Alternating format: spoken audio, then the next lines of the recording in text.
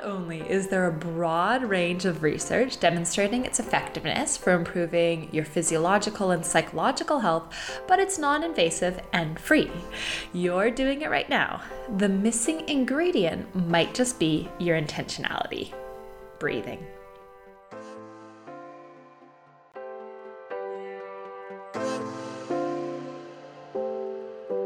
You're listening to the Wisdom for Wellbeing podcast, the show that blends science and heart to bring you evidence-based tips and tricks for cultivating a healthy, wealthy, and meaningful life. Now, here's your host, therapist, yogi, and fellow full life balancer, Dr. Caitlin Harkis. Hey there, welcome back to Wisdom for Wellbeing. I am really excited about this episode because breathing is something that you have no doubt heard about both on here on the Wisdom for Wellbeing podcast and I imagine in your life as well, because we are talking more and more about breathing, breath work. It is one of the most cost-effective mental health practices that you can cultivate. Now, I recently wrote an article for Psychology Today called The Most Effective Mental Health Practice, the Evolutionary Context of a Therapeutic Breathing Practice. And that is what I'm going to be sharing with you here today. So if you would prefer to indulge in a written article to actually access this wisdom, you can head to Psychology Today, and if you search my name or you search breathing practice, cost effective, it will come up. I'll also have a link in the show notes.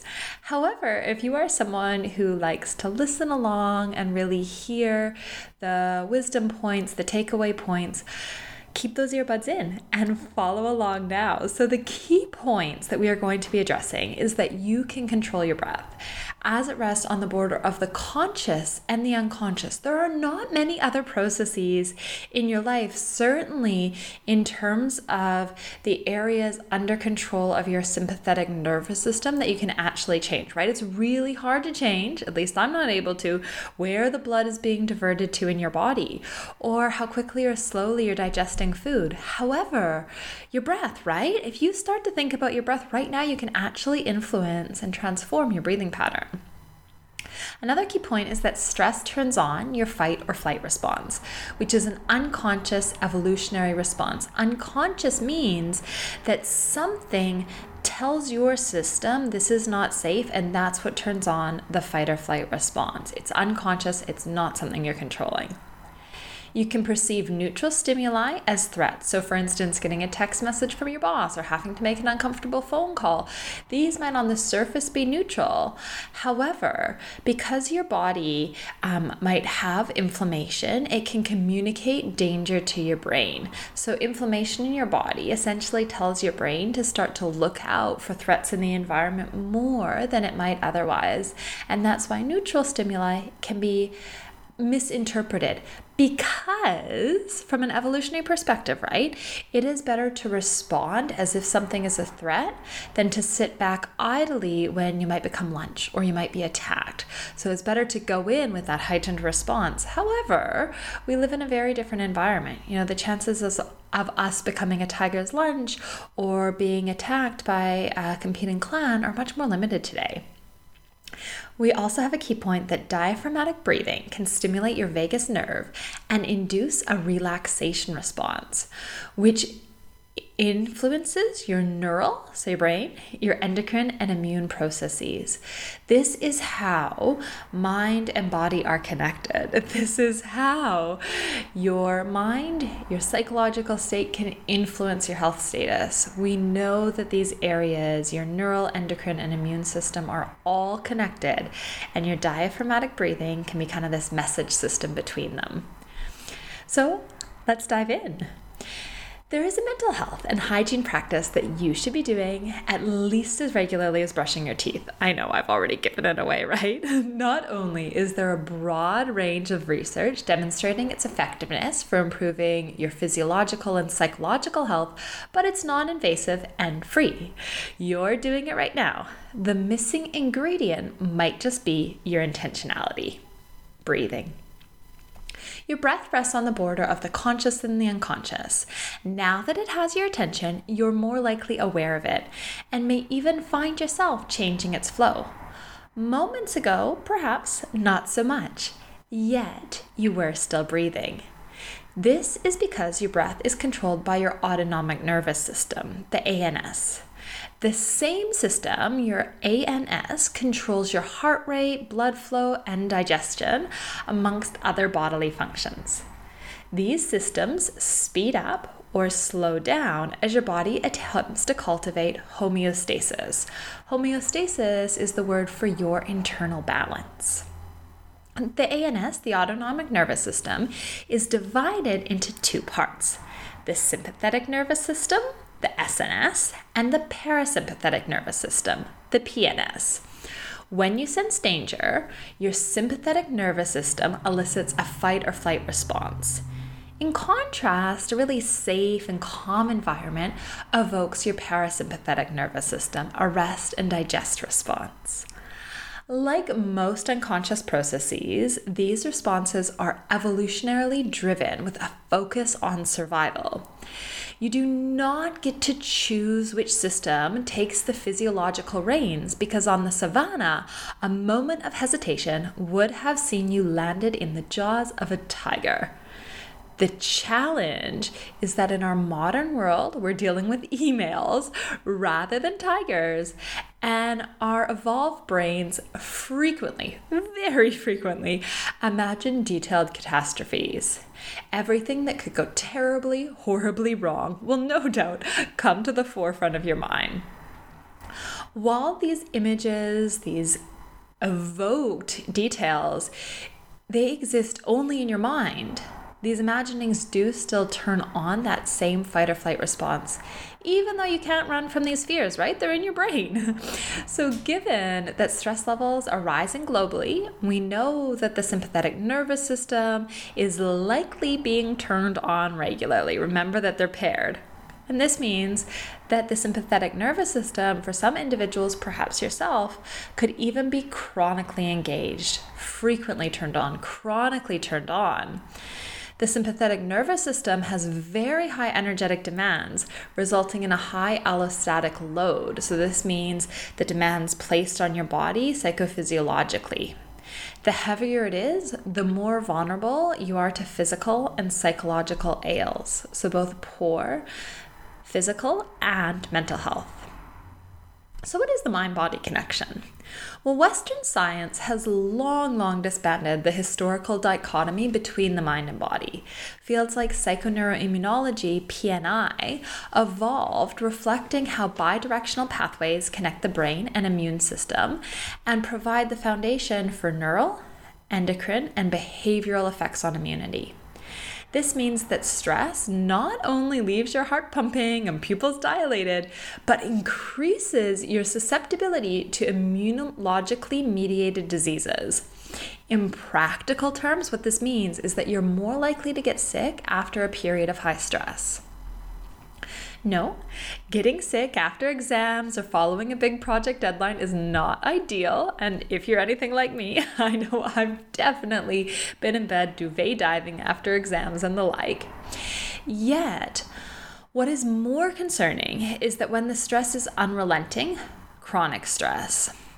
Within the field of psychoneuroimmunology, we understand that chronic stress is recognized as a significant contributor to coronary heart disease, cancer, lung ailments, accidental injuries, cirrhosis of the liver, and suicide. Increased levels of inflammation actually mark this, so we can physiologically measure when an individual might be experiencing chronic stress. The purpose of the increased inflammation is that historically, high levels of stress signaled that one could be more vulnerable to an infection. For instance, if a tiger bit you or you got a battle wound. Given the bidirectional nature of your body's communication system, these immune markers then utilized a common molecular language to tell your brain that your immune system is activated. Whoa! So the brain interprets this as a warning sign to be on alert. Suddenly, you're more likely to perceive otherwise neutral stimuli as threats, like that ambiguous text message or email, and you'll become more stressed, perhaps experiencing then clinical levels of anxiety, going on to a depressive episode. So we know from studies that examine the directionality of experience, high stress then makes one vulnerable to clinical levels of anxiety, and then one is vulnerable to a depressive episode. So that's the trajectory. This further impacts the biophysiological systems of your body naturally. Given that your brain evolved to scan for environmental threats and your body evolved to react in consort, what's the antidote? Well, your breath, right? You knew we were going here. Remember that it rests on the border of the conscious and the unconscious. So while you probably cannot consciously slow your heart rate or normalize your immune function, you can control your breath. Used effectively, it can break the change between various behavioral, neural, endocrine, and immune processes unfolding in your body. Chances are, too, that you've recently heard a lot about breathwork. From the seemingly superhuman feats of the Iceman Wolf Hoff to the best-selling book Breath by James Nestor, folks are coming to understand that the breath has power. But why? The current hypotheses around the mechanisms identified the stimulation of the vagal nerve through respiration. So the vagus nerve, your vagus nerve, is the biggest nerve in your body. And it is the primary nerve of your parasympathetic nervous system, that rest and digest response. So it's governing the rest and digest response. When it's toned, so when your vagus nerve is toned like a muscle, you are physiologically more able to shift back into a relaxed state following a sympathetic nervous system trigger.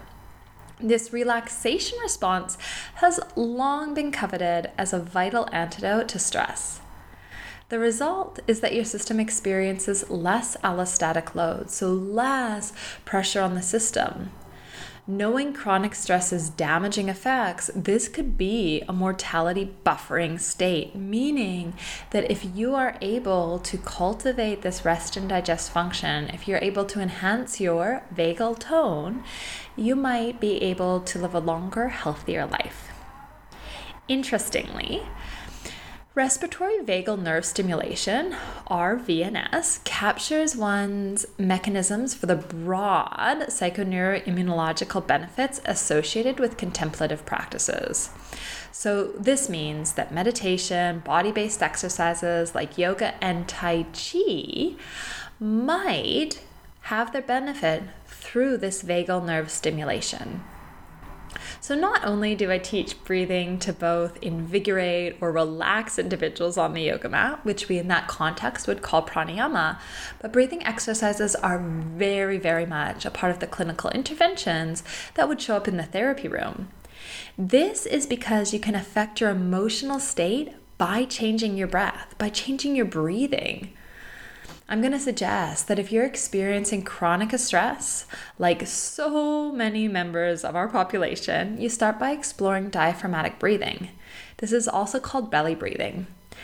When you slowly draw the breath down into your belly and then gently release it with a slightly longer exhale, all the while using your nose to breathe, you'll be able to cultivate this diaphragmatic breathing state. I'm going to talk you through it quickly now, essentially supporting you to cultivate a rhythm and flow that will feel healthful and helpful to you physiologically and psychologically.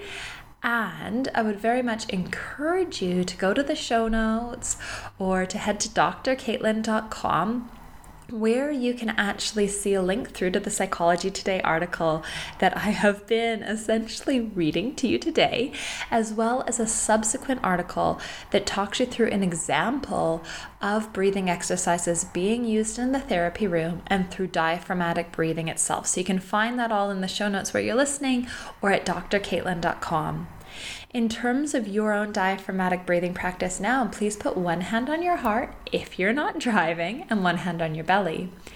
As you draw the breath in through the nose, see where in your body you're breathing to. Is the hand on your chest, on your heart rising and falling? Or is it the hand on the belly? Or a little bit of both? What we are aiming to cultivate with this awareness now is for the hand on your chest, on your heart to slow, to find stillness, while the hand on the belly starts moving. As you're drawing that breath down into your diaphragm, letting the belly expand out and draw back in. Cultivating a low, so low in your body, down to your breath, low, slow flow of breath. As you breathe through your nose, you are sending a message to your nervous system that you're okay. Breathing through your mouth is a panic response. When you are running from that tiger, when you are in that fight, flight, or flee mode, you're going to breathe through your mouth because you've just got to get more oxygen into your body to fuel that extra blood being pumped to your arms and your legs. Breathing through your nose, you've got a filtration system set up, right? There's mucus, there's nose hairs, all those delightful, disgusting, yet effective functions of the human body. It's a filtration system when we are safe for breathing through our nose. So always breathing in through your nose when you are not sick or have a cold, when you have the ability to, because that sends a message of relaxation. And then breathing out through your nose if that's possible, otherwise breathing out through your mouth if that feels better for you.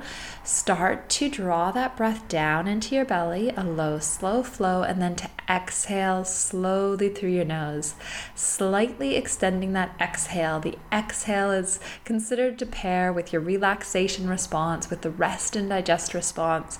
So as we slow our exhale, our body starts to slow. We know we're safe.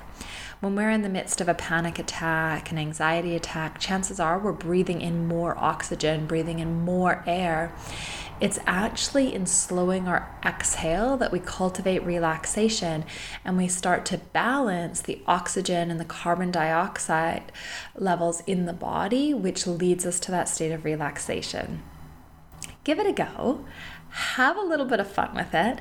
And if you are enjoying these episodes, if you're finding them helpful, please subscribe, share with a friend, particularly with breathing, right? Like, who doesn't need a little bit more relaxation in their lives? Perhaps this could be the information that they need. I look forward to connecting with you next week on Wisdom for Wellbeing. Thank you again for being here with breath, with wishes for well-being. Bye for now.